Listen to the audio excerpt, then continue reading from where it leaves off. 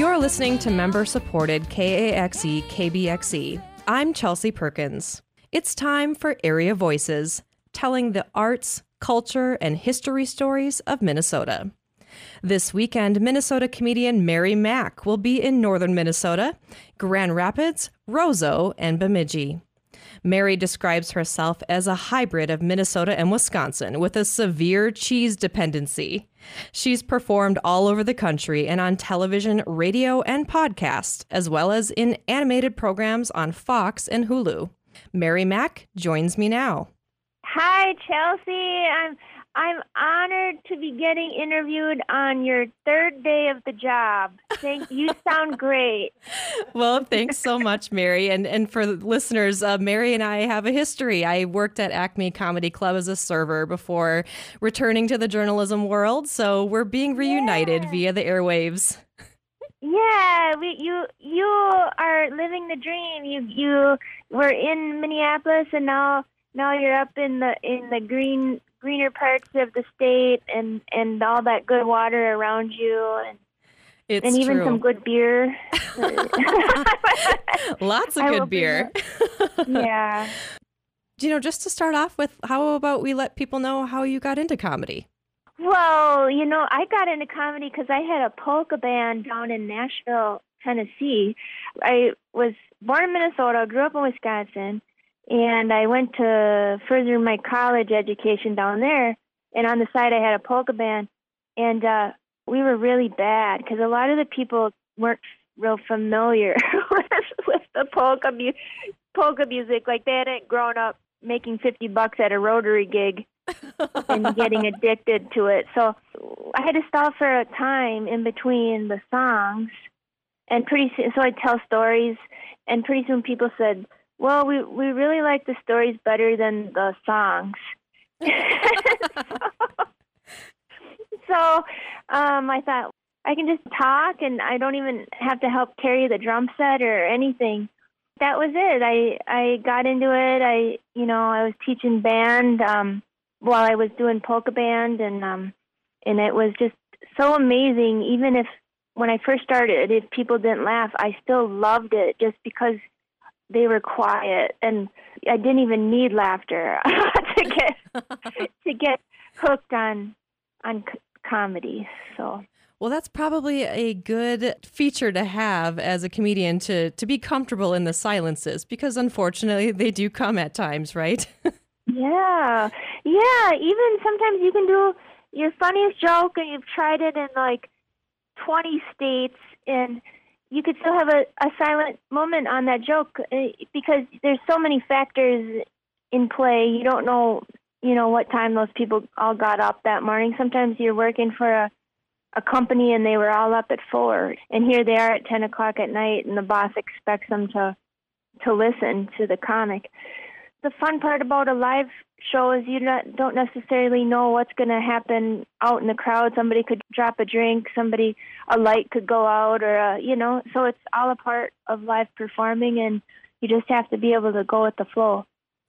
You do a lot of comedy that, is based around the northern experience, the Midwestern experience. So talk about why that is such an important part of the comedy that you do. I don't know much about anything else, to be honest. I don't know who the celebrities are. I do know a lot of news because I listen to public radio, but it's often too sad to talk about.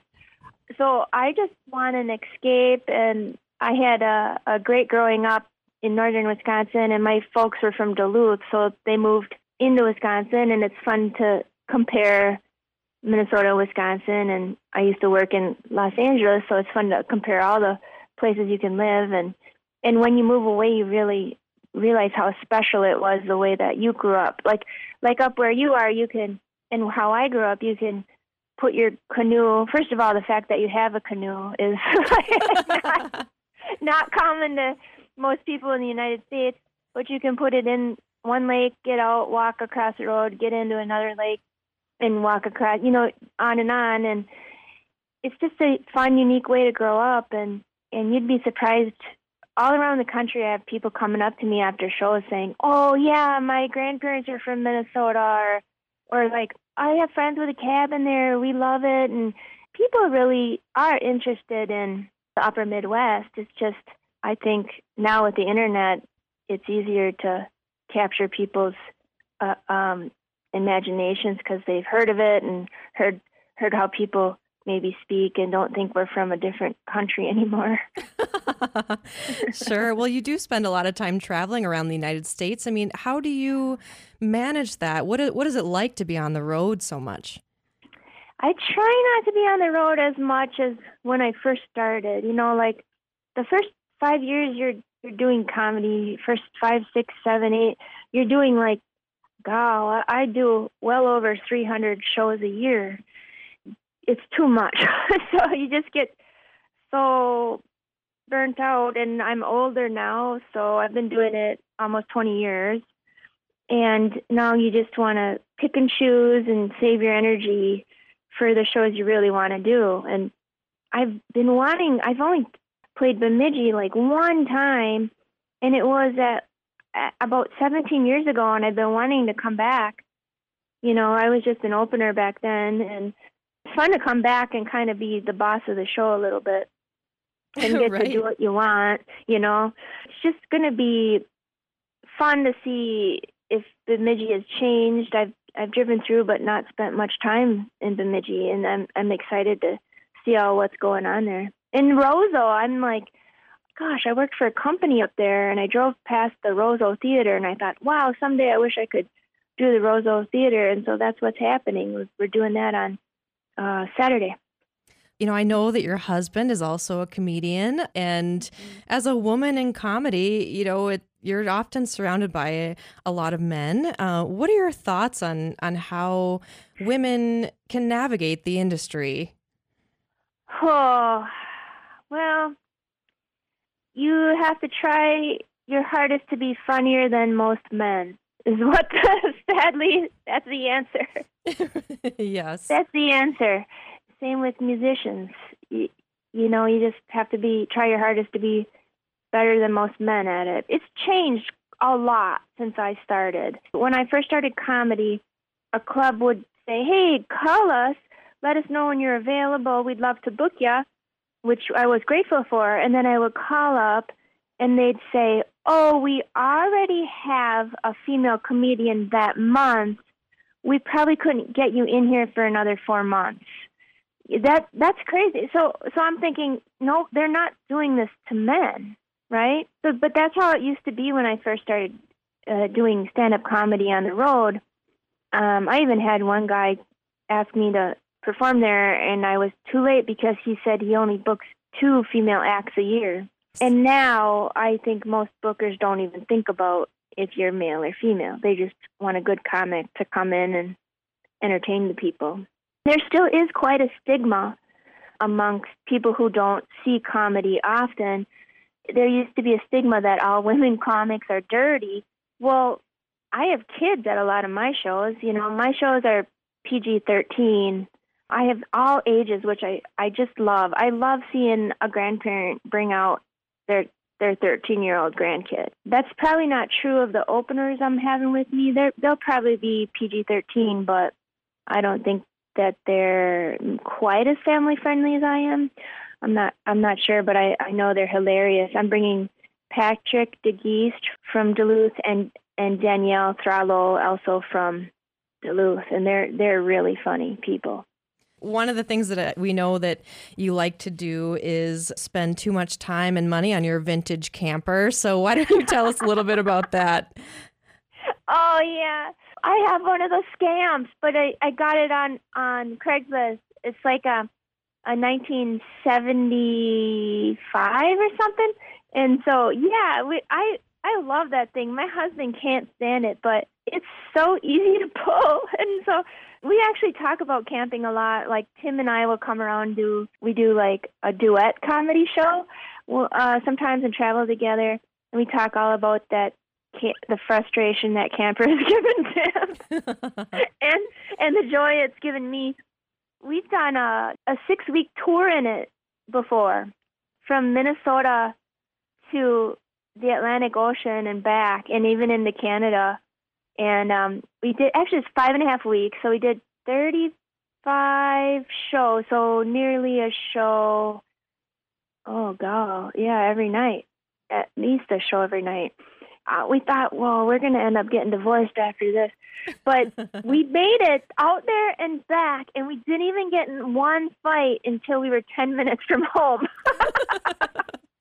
That's kind of sad. But you saw how little it's really only 9 feet of length inside, 9 by 6 inside. That's deceptive when you buy a camper because they say it's 13 feet, but that's with the tongue hitch. So needless to say, you were in close quarters, so pretty impressive. You only got into one argument throughout that stretch. Yeah. Bringing that thing on the tollway and through into customs through Canada and all that, that's pretty good. We hope that you have a safe trip up to the North Country this weekend with all the snow coming, and hopefully you're not bringing the scamp through all of that. But your listeners want to share any kind of places where myself and the other 2 comics should go out to eat in Bemidji or Grand Rapids, tell them to email me off of marymaccomedy.com. I always like getting the local suggestion for good places to eat. For sure. We will make sure you get lots of suggestions there. But, well, thanks so much, Mary. We really appreciate you taking the time to chat today with us here at KAXE KBXE. Thank you so much, Chelsea. Take care. Thank you. You too.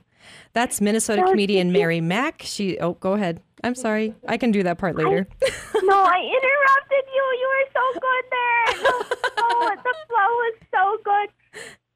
I forgot to talk about, can I say one more thing? Yeah, go for it. Exciting about for Sunday evening is that the Rail River Folk School said they're going to get us a local mystery guest. Wow. Because I said, do you have any local comics up there? I'd love to see some people from town. And so they said they're going to get us a local guest, a mystery guest, to come and do a little short spot on the show. So I'm really excited about that. I love learning about comics I haven't seen before. That's Minnesota comedian Mary Mack. She's performing 2 shows, 6:30 and 9 p.m. Friday night at Rapids Brewing, Saturday night in Roseau at the Roseau Theater, and Sunday at 7 p.m. at Rail River Folk School in Bemidji. This conversation for Area Voices is made possible by the Arts and Cultural Heritage Fund and the citizens of Minnesota. I'm Chelsea Perkins. Thanks for listening to KAXE.